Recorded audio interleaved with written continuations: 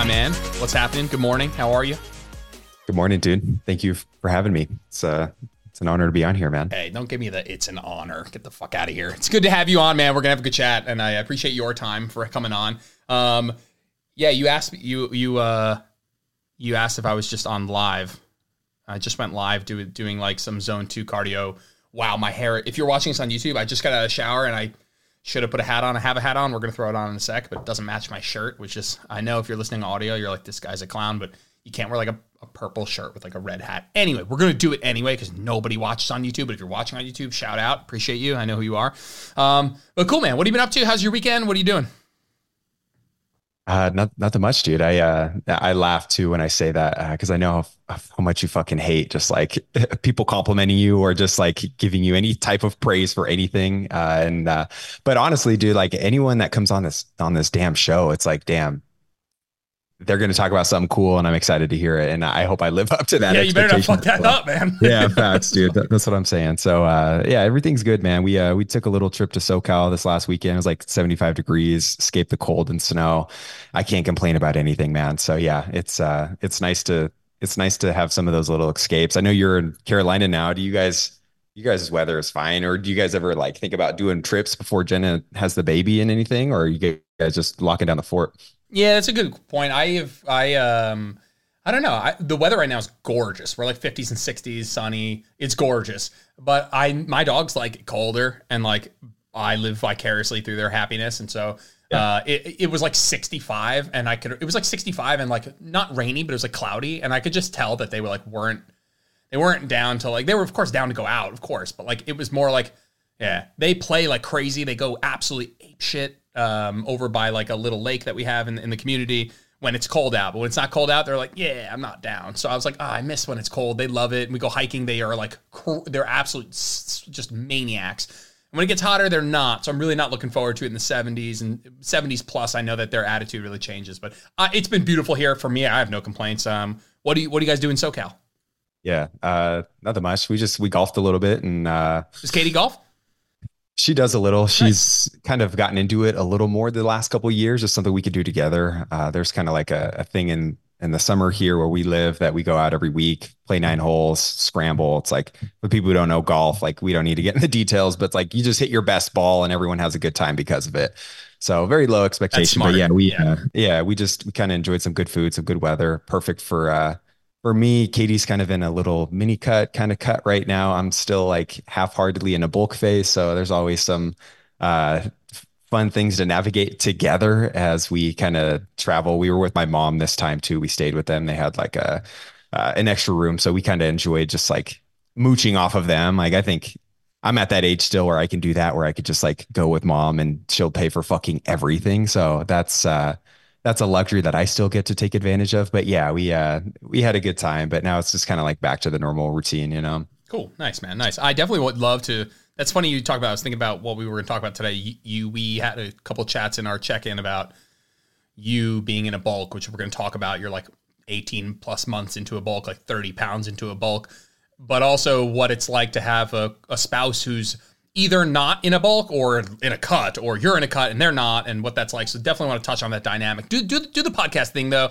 you know, the thing where like you tell people, you know, how you got into the space and why you're so passionate about that. Because that is going to be what we're going to kick things off with today, is kind of your story, because I find it to be, I just haven't had anyone in my life who's had a similar path. And so I really do want to dive into it. Yeah, for sure. Yeah. I mean, that cliche, like what's your story, I think is really important, because like for coaches, it's kind of a selling point. You can kind of relate to your clients or whoever you get to work with or your followers. So I think it is important to say. I'm going to maybe mostly pivot into like my academic story, because I think that's a little bit more relevant. And I mean, at the end of the day, we all, like at least guys, got into lifting. Like for me, it was high school, college. Just wanted to look better naked, just and for me, knowing that I chose nutrition as a undergraduate degree, back, whenever that was, it was also something that I felt like was part of my identity. So all the things that came with that, of course, not knowing what I know now, going through similar things, doing kind of random workouts, maybe not eating a ton, being that person that was like, oh, I'm a hard gainer. I'll never be able to gain weight. So I'm just going to be lean my whole life, just kind of giving me an excuse not to try and do some of these things intentionally. But man, the academic road has been. Can I pause you for one sec? Can I pause you? Just not to interrupt. Just to give the listener a sense of like why, because I want you to go deep into your. I want you to start from whatever your first inkling of I might want to do this for work, and the reason that I have you on, the reason why we're talking about this for the listener is that I just feel like you've had a long road from academia, and I'm not going to put MNU up on a pedestal because it's it's not the only way to be a good practitioner outside of academia, but you've done MNU and you're wearing the MNU shirt, but you're also a registered dietitian. And so you've also gone the academic route and still felt like, hey, I want to do MNU. And so again, I don't want to put MNU on a pedestal, but I want that to be representative of like, oh, you went this academic route. You became a fucking registered dietitian. It's like the pinnacle of working with people on nutrition, but then still felt like maybe somewhat unfulfilled. I don't want to put words in your mouth. And so that kind of arc of I went to the academic route, but felt unfulfilled in some ways. I want to poke around at that. I don't want to put words in your mouth. So I just want the listener to know that's kind of where we're headed. So go give me like all the way back. Like you said, just wanted to get Jack and get some sexual partners, whatever weird, like exactly. Shit that 13 to 18-year-old people are into. Yeah. But so just kick things off. You can't start too early. Just do your thing. Yeah, for sure. I mean, like all the way back to high school, I say all the way back. I was only like 10 years ago, but just being always in sports, always playing something, just 3-4 sports a year, just doing the normal kid thing where you're just exploring everything, seeing what sticks. I wasn't really good enough at like anything in particular to make that a passion in college or pursue anything further. That's what intramurals are for. That's what City League is for. And we still get to kind of fuck around with that and have fun in some of those leagues now. But getting to college, I had always had this background of like, hey, I like playing things. I like, moving my body. I like getting strong. I like the way I look. And I didn't know that nutrition even was a degree going into college. I was kind of undecided for a year and a half before I actually took an intro to nutrition course and was like, oh yeah, this is probably the thing that's going to stick for me. And it wasn't until I started to like get immersed into kind of I would say the science behind things, but like actually in a kind of a university setting that you sit here and you're like, okay, I have these 5 classes every semester related to nutrition and different topics of nutrition and how that relates to one another. And, 3 years go by, I get my nutrition degree in dietetics. There's a couple different, some people do the pre-med route with nutrition and they do there's like a little more biochem, OChem, some upper level, like biology classes that you have to take. We didn't have to do the most. We kind of had some of the intro OChem classes, biochem classes, whatever, but we didn't have to take the upper level ones, which thank God, that's probably where my capacity to kind of learn and comprehend that stuff at that age at least would have stopped. So yeah, it was good. But to become a registered dietitian, you have to get your bachelor's degree in nutrition, and then you have to execute a postgraduate dietetic internship, which fancy way of saying like you have to work for free for 7 to 12 months through a university. It's kind of a selection process application, similar to like, maybe somebody going to law school or somebody going to med school, maybe not the exact same, but hey, there's like a selection criteria. Only 5 to 7 people got into the program that I got into, but I spent 7-8 months doing that. Mind you, when I say nutrition, when I talk about all these things, man, the end of the day, like looking back now, we're not always talking about like calories necessarily. We're not always talking about even like weight is brought up, but man, you learn the science of like, you talk about inflammation and you talk about diabetes and all these disease processes and how to manage disease. Like and again, people definitely have different experiences, but at least the school that I went to, the way that like we were funneled through their system, it was very geared towards like, you'll be working in a hospital one day. You will be working in like an acute kind of like critical care setting. You'll be working in dialysis. You'll be working at skilled nursing homes. Maybe there's some public policy stuff that you could veer into, but there's a finite amount of like jobs that they kind of set you up for to, and again, it's it's cool knowing that you kind of have a job and that you're kind of like meeting the minimum criteria to like jump into some of these kind of like bigger jobs, I guess you could say. But for me, I definitely did that. Like per diem at the hospital, a couple hospitals for the year, was all around our little city at nursing homes. Got a full-time gig at dialysis for a couple of years. That kind of led me into that next stage.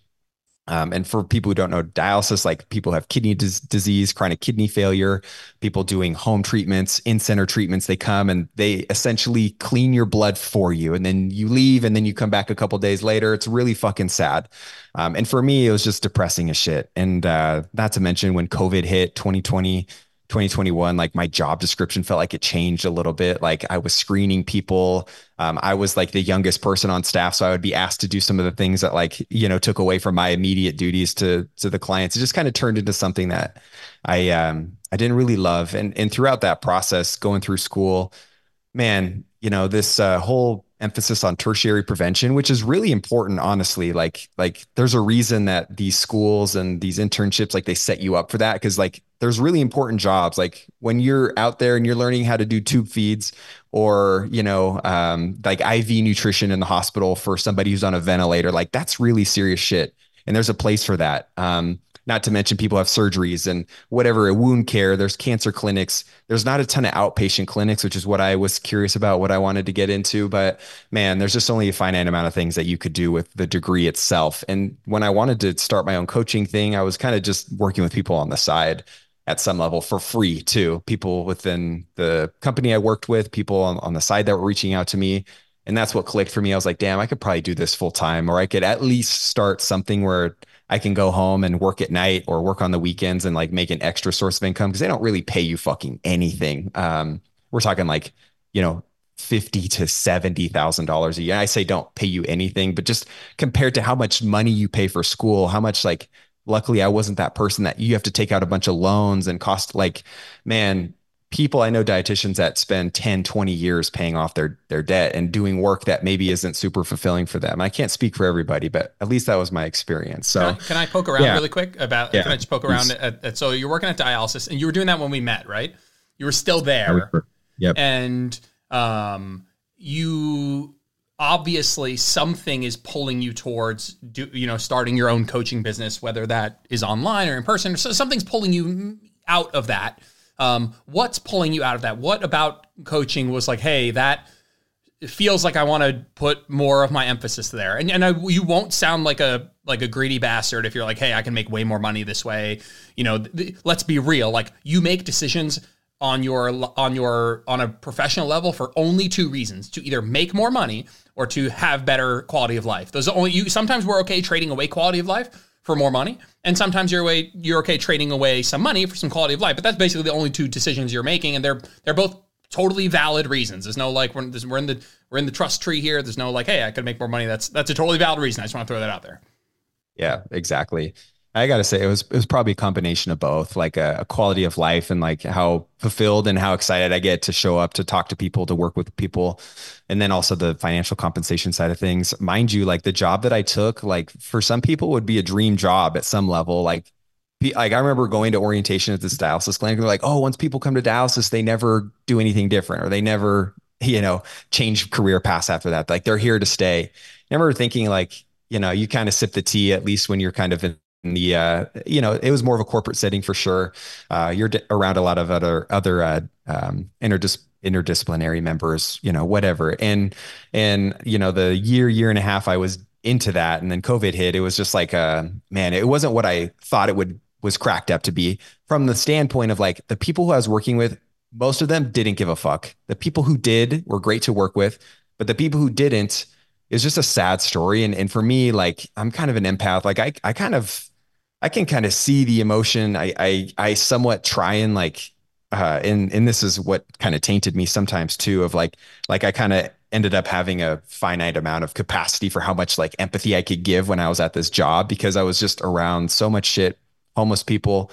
Again, dialysis, for people who don't know, like the number one cause of kidney disease, or top two, are like high blood pressure and diabetes, right? Things that really can be prevented at some level. And here I am just like working with people who are had the thing done to them and they had this quality of life that was pretty suboptimal, and you could just kind of see it in their face, people just living day by day, some people using dialysis as an excuse to just do the things that they were doing before, and this was just a life-saving treatment that they would do going forward. And it was just a sad scene. And the thing that was like kind of the impetus for me was like, hey, people work in this field that don't want to get to this point, like what do they need to do now that is going to make a difference, so they have a greater likelihood of them being happier, healthier, don't need some of these medications, these treatments as they continue to get older. And that's kind of the thing that clicked for me, where it's like I'd rather dip my foot into the more of the primary prevention world.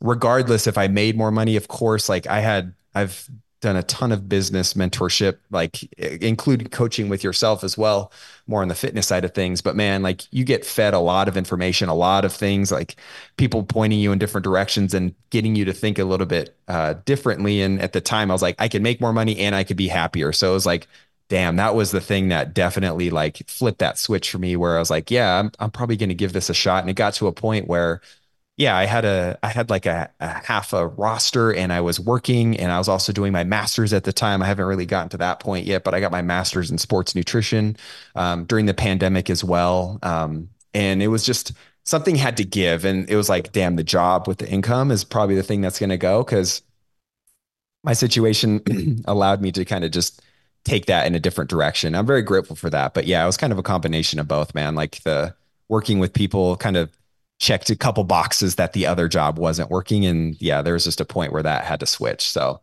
Do you feel like, so my brother went to nursing school and wanted to be a nurse, mega smart. My brother's fucking brilliant, super duper smart.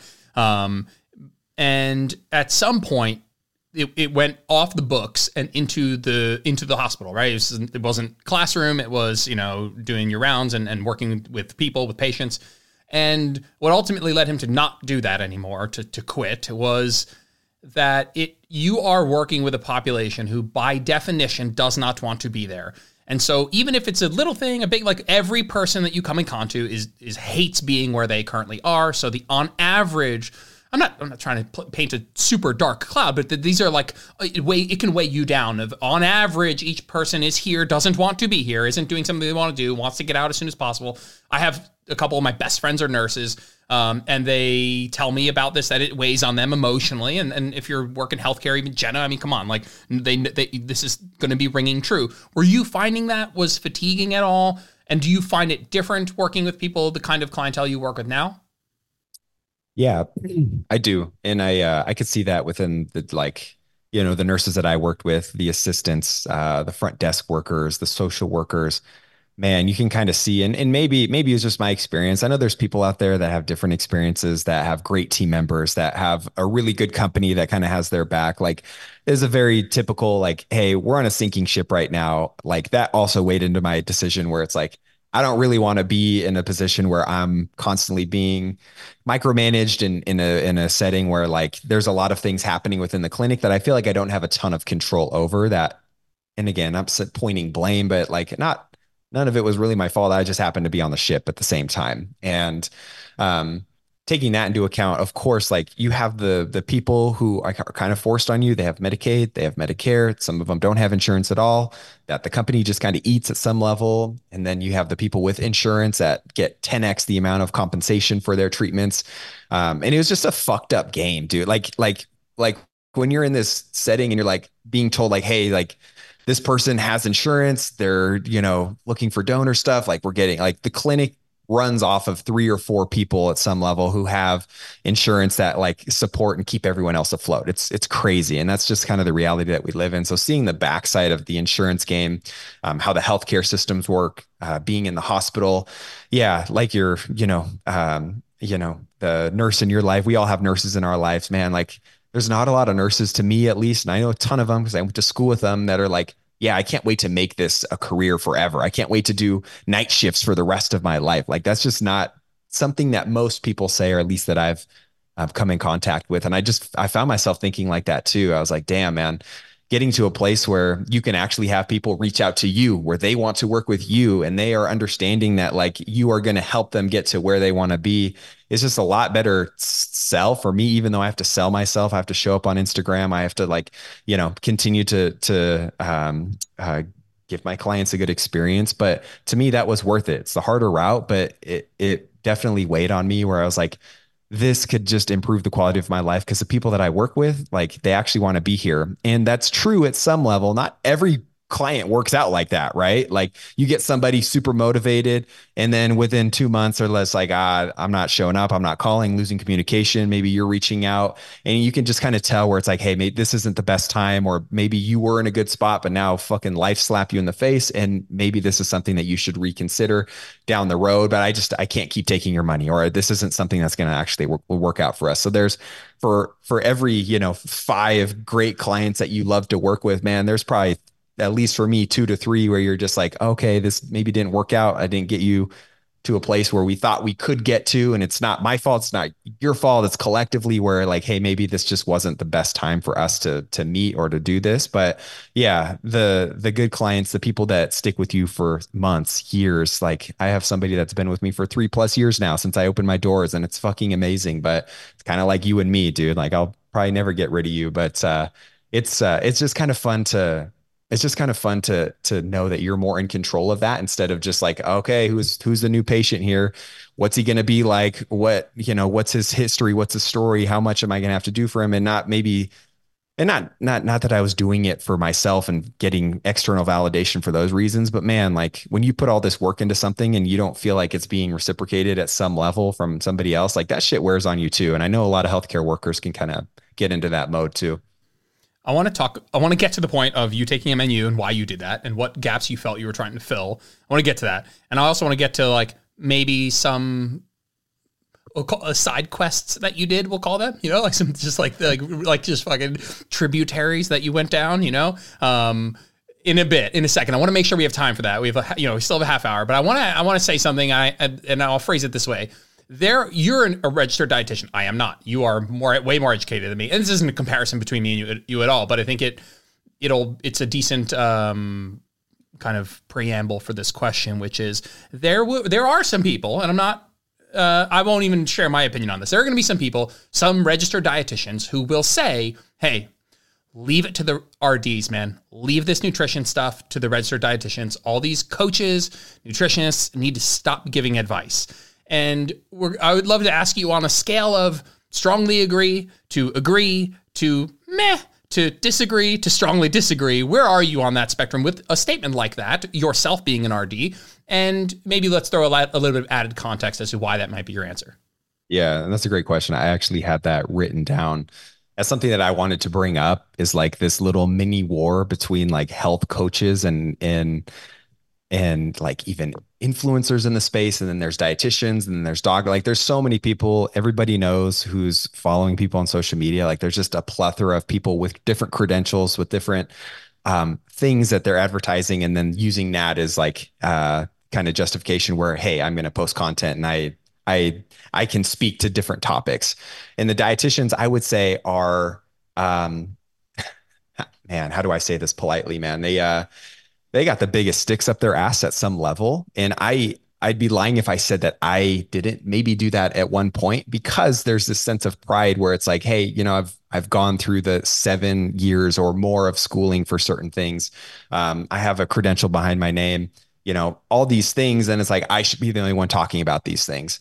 Where to answer your question, I would say, man, I kind of disagree with the sense that dietitians are the only people that can only give information and be these people who are present online. Now, there's just kind of this little mini war, though, that I've seen at least. And I think there's dietitians, and then I think some people classify everybody else as a health coach, whether you've done MNU, whether you've done, maybe you have your PhD or you have a master's in nutrition, or you've gone some academic route, but then you also have a practice or you work with somebody, versus the Flav Cities or the Paul Saladinos, or the really big people in the space that are the people talk about single ingredients, people promoting blood glucose monitors. Like I think some people, I see your face just gagging, I hate saying about it too, but like like some dietitians sit here and think Jordan Lips is like in a bucket of the same other people because he didn't get a dietitian degree, or he didn't get his credentials and didn't go through that route. And I think that's kind of bullshit. And to be honest, you know, when I got into the space, maybe I had that perception, but when you actually start working with human beings, when you actually start getting into the space of coaching, it's very different, at least for me, than what you learn in school and what you learn in your internship and what you do in a clinical setting. It's not the fucking same. And for me, like, that's where I was like, even with you, I was like, damn, there's somebody who's a coach who I respect a lot, who, you know, talks about things in a way that I resonate with. Like, I'd love to work with you. I'd love to, learn from you and at some level, and kind of like have an extra set of eyes on what I'm doing, because not, I could admit that I'm not the person that knows everything either. But man, you have somebody that knows about tube feeding. You have somebody that knows about, hey, you had a heart attack. This is what we should be doing. Like, you have cancer. Here's some recommendations, what we should be doing for this. Man, it's very different than Susie coming in saying like, I want to lose 10 pounds and I want to look better, you know, in a swimsuit this summer. I want to get better for my wedding, which there's nothing wrong with that.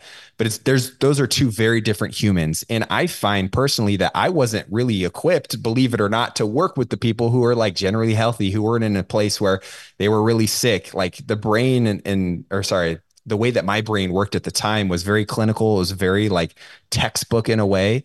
And a lot of times dietitians can get into this mindset where it's like, hey, that's what I'm thinking about everything all the time. And that really doesn't serve people super well.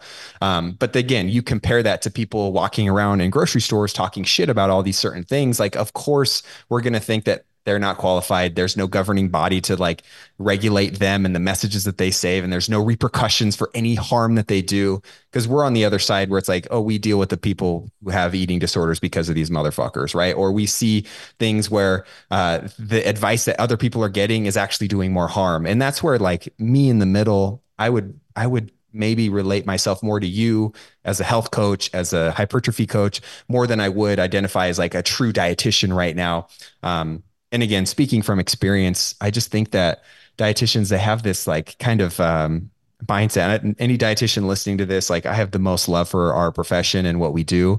But for me, I had to pivot and start to think differently to better serve the people that I was working with, and get to a place where I didn't feel like I was just so textbook with everything all the time, because nothing about this is just super textbook. And that's kind of this whole thing where people just kind of think in black and white. And for us, we got to live somewhere in the middle. So I don't know if that answered your question, but man, yeah, there's a lot of people out there. Like, if you have, you know, some type of chronic disease and all the, like, you're going to be wanting to get your help from a dietitian, like somebody who isn't licensed, who hasn't experienced that. Like, they probably can't speak to that, but people are acting as if they can do that. And that's where the functional medicine stuff can kind of get scary. But man, if you're looking to get into the gym, you want to build more confidence, you want to get stronger, you want to become more of a minimalist with your training, with your nutrition, man, someone like Jordan, even someone like myself, like, that's probably better than somebody who's been working in a hospital for 10 years and that's all they know how to do, you know? So it all depends, of course, but that's kind of my stance on it. I disagree with the fact that like only dietitians should be giving health advice, because that's just not the world that we live in. That's not going to go away. Yeah. I mean, I agree that statement technically it's like a bit of an appeal to authority fallacy, where it's, you know, well, in my eyes, there's good information and bad information. There's true information and not true information. There's people who have experience working with your issues, and there's people who don't. The likelihood that somebody with no credentials has really good, really reputable information is lower than the likelihood that somebody with a lot of credentials is that they have really good information. And so I think on average, I think that that's a fine thing to say, but, you know, it's like, you know, Bobby is a Flav City, my old hashtag Bobby approved boy. Like, I actually have less of a problem with him talking about nutrition with no qualifications. I have way more of a problem with the fact that the information is just not correct. Like, if the information that you're putting out is good, like, I'm not necessarily so worried about the acronyms after your name.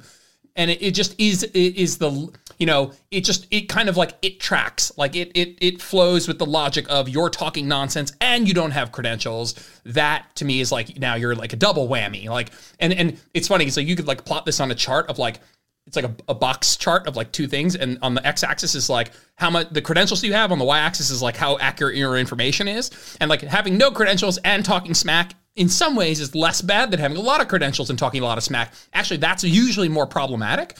where like you have Dr. Lustig or Dr. Gundry or what, these are like more problematic because of the doctor in front of their name. And so just based on an appeal to authority that lives within most of us most of the time. And frankly, I'm not even here to argue that. I think the average person like isn't at fault for just more highly ranking somebody with credentials over somebody who doesn't. But me personally, I don't have an issue if your information. I care more about what your information is. And if you're a client, you should care about the information that someone's giving, not the credentials. The credentials gives you a clue as to, on average, what to maybe expect. But man, in today's age, I've seen the whole gamut enough that I'm skeptical beyond the acronyms, and I'm not saying skeptical of the acronyms. It's just not as meaningful to me as what's coming out of your mouth. But more than that, as I would look, like you said, where it's like, hey, if I have a serious health condition, I have really got to get my blood pressure in check, really got to get my cholesterol check. I am pre-diabetic, I am diabetic. Like, work with somebody who has worked with those people. Maybe that's an RD, and I think the more we go on the clinical side of things, the more likely I'd be inclined to go towards the RD / I would put people who have done MNU not in the same category as RDs. I think that there's stuff that only RDs can do and only things that RDs should do. But I would put MNU I'd put like the weekend macro course on one end of the spectrum. I'd put RD on the other end of the spectrum, and I'd put MNU closer to that side of things. As far as like, hey, I have a serious condition. I need to work with somebody who's really put in time and effort and knows the textbook stuff. Right? I mean, knows the behavior change, knows the psychology, knows the business side, but also knows the textbook stuff really in and out, and has worked with people in my position. So, all right, cool. I want to pivot a smidge just to the fact that you did MNU, and you are someone with your master's in sports nutrition, you're a registered dietitian, and you still felt, and I know on some level you're a serial learner, and so it wasn't even like, man, I haven't learned anything, I need to do MNU. But I'd be curious just if you could speak to like what was the motivating factor to doing that. We've had Martin on the podcast. I'll link that in the description if you're curious a little bit more about what MNU is. But so maybe you could talk to a little bit about why you did that. And I'm hesitant to compound this question more. I do want to hear a bit about some of these side quests that you've done as well. So let's start with the MNU thing. And if we have time for side quests, we'll go after. Yeah, for sure. I'll organize it in a way that gets to MNU and the justification for why I actually came to that decision, to why I want to start. Because I haven't finished it yet. I'm four months into it. I'm knee deep into the course. Things are going really well, but it was kind of a path to get to that point where I was curious about it, but I didn't have any intention doing it at one point. But I think in general, even just speaking to the kind of last closing statement you made about that, the last topic we were talking about, man, like people with credentials, man, they can get sucked into the BS out there as well. And again, I got to sit here and say that I was one of those people, for better or worse, right? And there's just so many ways to think about nutrition. There's so many ways to present, what you're talking about, how you're talking about things, what you think is important, what you think is a big rock. And I even have colleagues now where it's just like all hormones, all gut, all like reverse dieting, very similar to other health coaches in the space too. But things that you see were just like, damn, yep, they got sucked in, or maybe they weren't able to, they weren't able to appreciate like how this fits into the grand scheme of things. And again, not to say that they're never going to get there, not to say that they're not doing good work with certain people, but at least for me, I just see a difference in like how people approach working with one another. And for me, it was like this constant quest of like, I want to learn a little bit more. I want to see what else is out there. And that's kind of what, like, in addition to following other dietitians, also being in a mastermind group, you're exposed to so many different ways to doing some of these things. The group that I was in, there was just a way different amount of people doing different things than I was doing. Different things in the sense that they're running all the tests, they're selling these things. They're kind of going into the functional world a little bit more. And that's what sparked my curiosity of like, damn, am I missing something, right? Like, is Western culture just always only trying to make us sick, and are doctors trying to make us sick, or are they only treating symptoms? You kind of get sucked into the kind of that ideology. And for me, there was other dietitians, other people in that space that like, I shadowed, not shadowed them, like we're all virtual here, but I like kind of got a glimpse of what they were doing, what they were offering, how they were selling packages, how they were doing certain things. And things that came up were different stool tests, different hormone testing, whether it's like the Dutch test or doing like labs, even like fucking hair testing, HTMA testing. There's all these things. And again, like the comparison game is something that I've played at a lot of levels with business, with my fitness, my health, my nutrition. But the business thing, it's hard not to do that sometimes. And for me, I was comparing myself to people making like a ton of money selling these things, working with different people that I was doing. And I wasn't at that level at the time, and I'm still not at that level. But just like thinking like, damn, maybe this is a whole world of nutrition that I could get into, that I could start becoming. And then that's when I started doing a few different things. I took a leveraging labs certification. Long story short, it's a dietitian certification run thing. I respect the lady a lot, but she teaches you all about the tests, how to interpret them, the protocols that go along with them. Um, Again, just kind of sipping the tea, offering those things, diving into those things with myself, right? Like doing the food allergy tests. Like there was a 9-month stretch where I went gluten free. You know, we've kind of talked about that. We've obviously been through that together because that was when we were working with one another.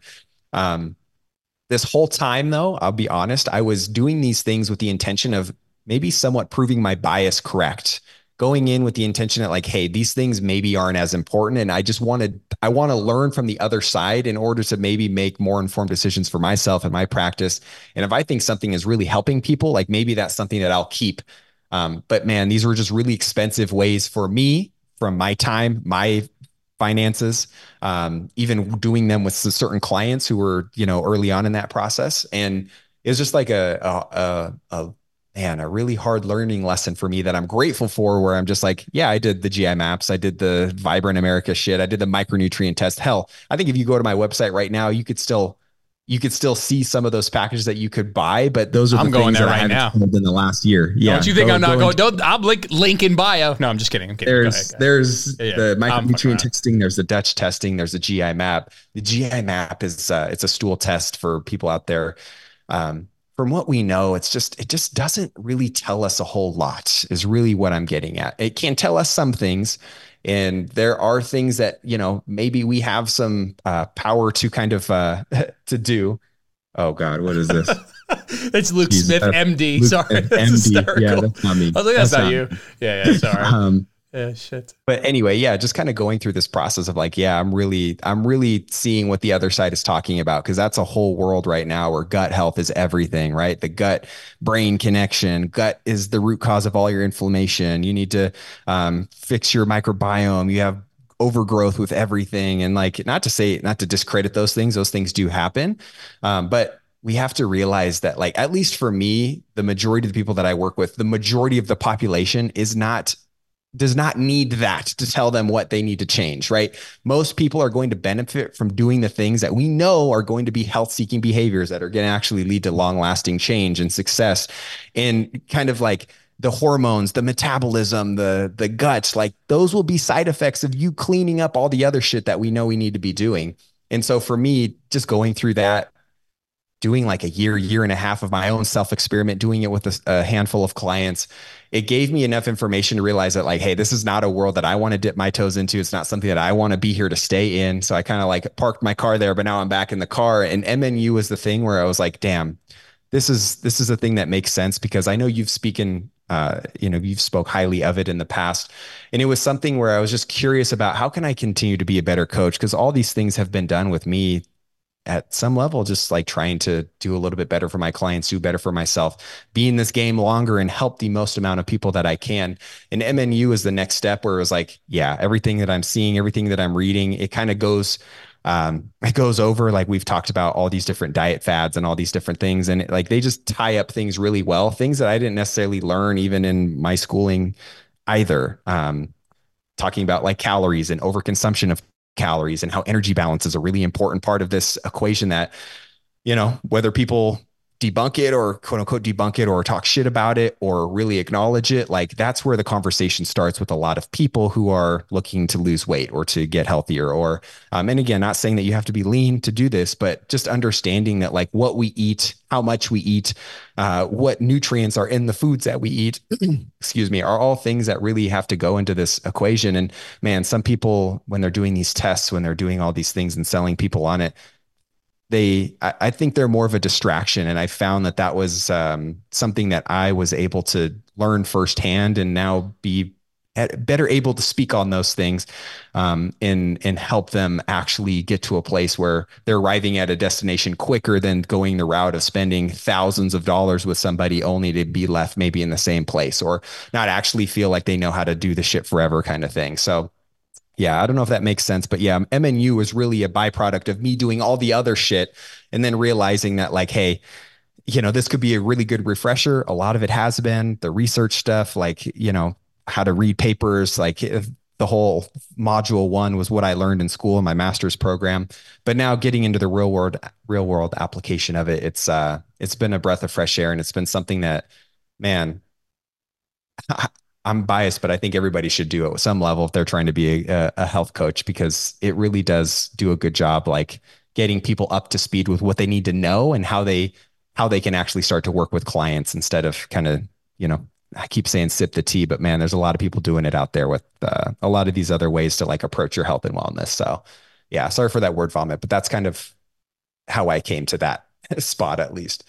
Word vomit's what we're all about, man. There's people listening that want to get into this, and you've done it all, right? You went, all the way in on the academic side, popped out a little bit, went to the more, I don't even know what I would put MNU in. Let's call it like a non-traditional school. Anyone can join MNU. It's a year-long course. It's a very intense course. If you're assuming it's going to be something very easy, it's not. The final exam is challenging. It's meaningful. It's a year long. It covers a lot of stuff. My point is, if someone's listening, are you saying, you know what? Don't go the academic route. Just go do something like MNU or precision nutrition. I'd put precision nutrition in that bucket as well. I have my takes on why I would prefer MNU. Obviously biased, but there are some things that I've shared on the podcast before. But let's put precision nutrition into the bucket of like, you'll come out of that with some good knowledge on clinically how to help people, behaviorally how to help people, business-wise how to help people, how to grow and continue to learn more. What's your, you have someone who comes to you and say, hey, Luke, you've done it all, man. What should I do? I'm 17. I have the opportunity to go into kinesiology and whatever. Kinesiology is slightly different into the more movement side of things. But again, you could even say, should I go the kinesiology route or should I go take all the N1 courses and go to the N1 practicals and learn from like practical people in the trenches, but it's the same question from a nutrition standpoint. You have a 17-year-old says, I want to get into this. What should I do? Yeah. And the 17-year-old is a tough person to talk to because so much can change. Like even for myself, like what I thought I wanted to do and why I got into this has changed so drastically. So it is a difficult conversation to have with anybody at any age, even the 30-year-old looking to go back to school and maybe is like finding their drive to like work with people and be a health coach at some level. All of them are different conversations, but man, when it comes to like the academic world, we have to acknowledge that there is a higher price tag for that, for something that if you do not use, it might feel like a waste of time. And for me, I don't feel like that was it. I think it has helped me get to the place that I'm at now. So I'm very grateful for that. But man, if somebody's a 17-year-old and they're thinking like, hey, like I'm fit. I love doing these things. Like those are usually the people that you see on TikTok and Instagram. They're doing the like, do this core movement video. And I've never worked with anyone in my life. And this is something that, everybody should be doing. Like people don't think their shit stinks at that age. I didn't either. So I can't sit here and laugh at them. But doing the MNU is like an introduction into like, hey, the world of nutrition. Nobody really gets a formal education when it comes to nutrition. Like what we know about nutrition, everybody here usually comes from our parents, our own quote unquote personal research and our own experience of like what we've done growing up and even getting into our teenage adult years and so forth. But MNU is one of those things where I would say it's accessible in the fact that like, you could pay $3,000 to $5,000. I don't know how much it is. I was a dietitian. I had a really big discount fee for just having that credential going into it, which was great. But man, you're looking at $3,000 to $4,000 for a year long, really intense. And I say really intense, like it's bearable. You can work, you can do everything else you want to do. It's like, 8 to 12 hours a week probably of work. But you will learn most things you would ever need to know to work with human beings in that course compared to going and doing your undergrad or going and following through with a 4 year degree or getting your master's or getting your PhD. So the question I would ask to that person is like, what do you want to get out of it? Like, where do you see yourself? Like, if you want to go down the research world, like, of course, going into a college setting, working with professors, doing the research, right? Like, there's a lot of people that love that, right? And there's a lot of people that love the clinical setting. Like, you can't necessarily do dietitian work, um, in that setting without those credentials. And MNU is not really going to be a replacement for it, at least in the US. I think in the UK, there's some like things that MNU certified nutritionists can do because of that credential now, which is really cool. But in the US, it's not the same. So, um, for most people, yeah, the precise nutrition one, I definitely looked into that as well. I think their philosophy is very different, right? It's not focusing everything on calories. And again, it's just an approach. It's a method that they use. It's something that's worked well for a lot of people. But I just found that MNU is in a class of its own. And for most people, I would start there, honestly, instead of like, you know, depending where you go to school, you could be spending anywhere from $20,000 to $60,000 over 6 years compared to, hey, let's see if I love this. If nutrition is going to be the thing that I want to do, spend the 3 or whatever it is and actually like see if that's what you want to do. Cause man, just like the nurses out there, like I just know a lot of them where it's like, yeah, I've been a nurse for 5 years. How the fuck can I get out of this? I'm going to go to, be a nurse practitioner. I'm going to do whatever it is different because I just can't be a nurse anymore. And like getting to that point sucks. And dietitians feel the same fucking way, dude. So it's not this like green grass area that everybody's gonna love that you're gonna, just fall in love with. There's just trade-offs when it comes to it, and what you want to do should really drive that decision. So I can't really give an answer to that, but you kind of get where I'm getting at here. It's like, what do you want to get out of it? And then let that drive that decision for you. Cause there's pros and cons to both sides of them, really. Yep.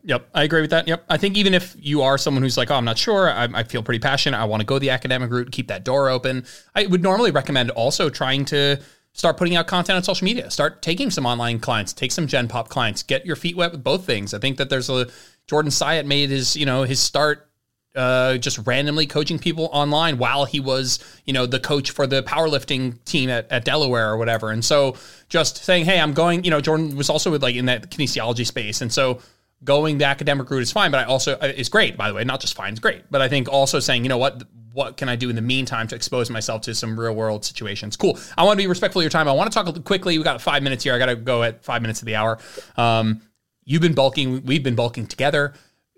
Not me, but you've been bulking under my supervision, for the last 18 months. Talk to me about, give people some insight as to how much weight you've gained over what period of time, and maybe any words of wisdom, or just, I don't know, when you reflect back on those 18 months, what do you think? What do you feel?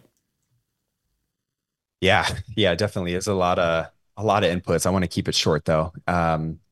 Bulking was something that's always scared the shit out of me. I'm always somebody that's been naturally lean. Genetically, I've been very gifted. I don't get hungry. Eating more is hard for me. I'm an anomaly. I'm very different from a lot of people around me. And for me, deciding to go into a bulk, wanting to do this stemmed from I want to do something that isn't very easy for me to do, right? And learn that process, similar to all the other education and all the certs and the N1. Like all these things have stemmed from like, hey, I feel like I don't know enough about this, so I want to immerse myself into it and just see what my experience is like through it. The bulking, man, I think, yeah, it's been 18, 19 months or so. I started at the end of my cut almost. It was about 2 years ago. I think the lowest weight I saw was 159 or 158, which is fucking crazy. Um, when I started my bulk, I was probably in the low 160 numbers. I'm seeing 193, 194 on the scale a little bit more consistently right now, which has been awesome. I can't tell you off the top of my head what the percentage like per month breakdown that might be, but it's pretty spot on to what I really wanted to do in the beginning was like, hey, half a percent, maybe a percent some months over the span of the year to year and a half that I was doing. And getting to that place it's been wild. And I'm now in a spot where it's like, the side of me where I'm like, I want to cut again. That's what's comfortable. It's going to be really easy. And again, I'm not saying this is an easy process, but for me, living it having everything on my side, going through all these things, cutting is something that's very easy for me to do. And I could probably lose a significant amount of weight in the short term. But now my mindset's like, hey, can I maintain for a little bit longer? And maybe this next cut, maybe I go into a small surplus and just see if I can approach things differently instead of doing the more drastic cut where I'm cutting 400, 500, 600 calories off of my maintenance. So long story short, man, it's been fun. It's been a good learning process for me, but I'm uncomfortable as shit. And I'm getting blood work done this week. So that could be a topic for us to have another time, but I'm curious to see what internally, what's going on. How can I see what's happened on the inside compared to the outside? Because I've loved to see the changes of external, how much muscle I've built, everything else that's gone along with it. If you had to guess based on how you feel, because I want to get you on the record here, and then when we get you back, do you feel externally better, worse, same? And do you have a guess at any of that blood work stuff? Totally. I feel better. Like I've never eaten this much food in my life. Energy's high. Workouts are great. Recovery's great. I can handle a lot. Externally, the way I look is very different. I say it's very different. I'm still lean. You would probably think I'm still fit if you saw me here today, but like I have no ab definition. Like my shirts are like a true large now. I've never been in a large in my life. A lot of things have looked good, and I'm really proud of that progress as well. From like a metabolic health standpoint, honestly, I don't think anything's changed. I've always had really good blood work. I've always known how to build my plates, how to get enough fiber, how to eat enough protein, where I get my protein sources from. I'll eat like an asshole and binge eat sometimes for sure. I have in the past, but it hasn't gotten to a point where I'm gaining a ton of weight because of it. Or when I do that, it's kind of like I'm in a good headspace around doing some of those things and I'm enjoying the time that I'm with, but I'm not someone who really drinks at all. I'm kind of on this bender now where I'm like not going to drink for 3 to 6 months probably, but I don't have much of a social life. I don't. I don't. You do. I know you're not. Hold on, stop. You do. Yeah. You do. As somebody who actually doesn't have a social life, you do. You do a lot. You're not like a party animal, but like you really I've watched you go from not fucking drinking all the time and stuff, but I've watched you really have a lot of social events over this 18-month period and over longer than that with your just a new mentality towards drinking and find pleasure in doing so and really go from, I've actually heard you go from complete abstinence back to some incorporation and just kind of bounce back and forth between those two things. And I think you're in like a really good place with your relationship with alcohol, at least from what I see looking from the outside in. And that is to say most of the time abstinence, but I don't know if you have closed that door categorically, but I just feel like what you've done, again, just from looking from the outside in, is just raise the threshold of what merits having a drink. And instead of it being like, oh, I met with my friends and we had 6 beers, it's like I met with my friends and I either didn't drink because I just wanted, I didn't have to because I'm shooting shit with my friends and that's fun enough, or I had a beer or 2 beers or whatever, like finding a better relationship with it where that threshold for what requires or what lends itself to drinking just goes up a little bit. Yeah. Amen. Yeah. Well said. Yeah. Like I'm not an antisocial, don't do anything, but yeah, I definitely like to travel, have friends, have a good circle that I love to hang out with. But yeah, I'm a very informed decision maker, something I want everyone to get to the point of. So yeah, it's been good. I'm excited to see what the blood work says, like you said, and we'll see if my hypothesis lines up, but that's for the future to decide. Nice.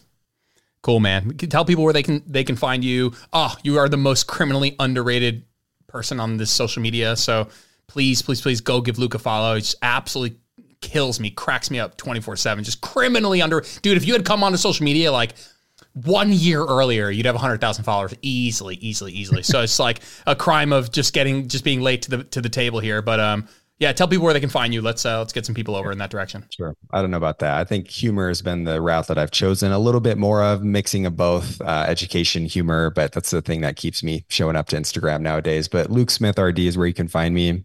I have a website. You can find all my podcasts, everything else that I have there. But yeah, just find me on Instagram and you can find everything else from there. Thanks for tuning in to this episode of Where Optimal Meets Practical. If you liked the episode, it would mean the world to me if you posted a screenshot to your social media or left a 5-star review on iTunes. That stuff really helps. If you ever want to get in touch with me, just shoot me a DM on Instagram @JordanLipsFitness. I'm always around to chat. Thanks, guys. Have a good one.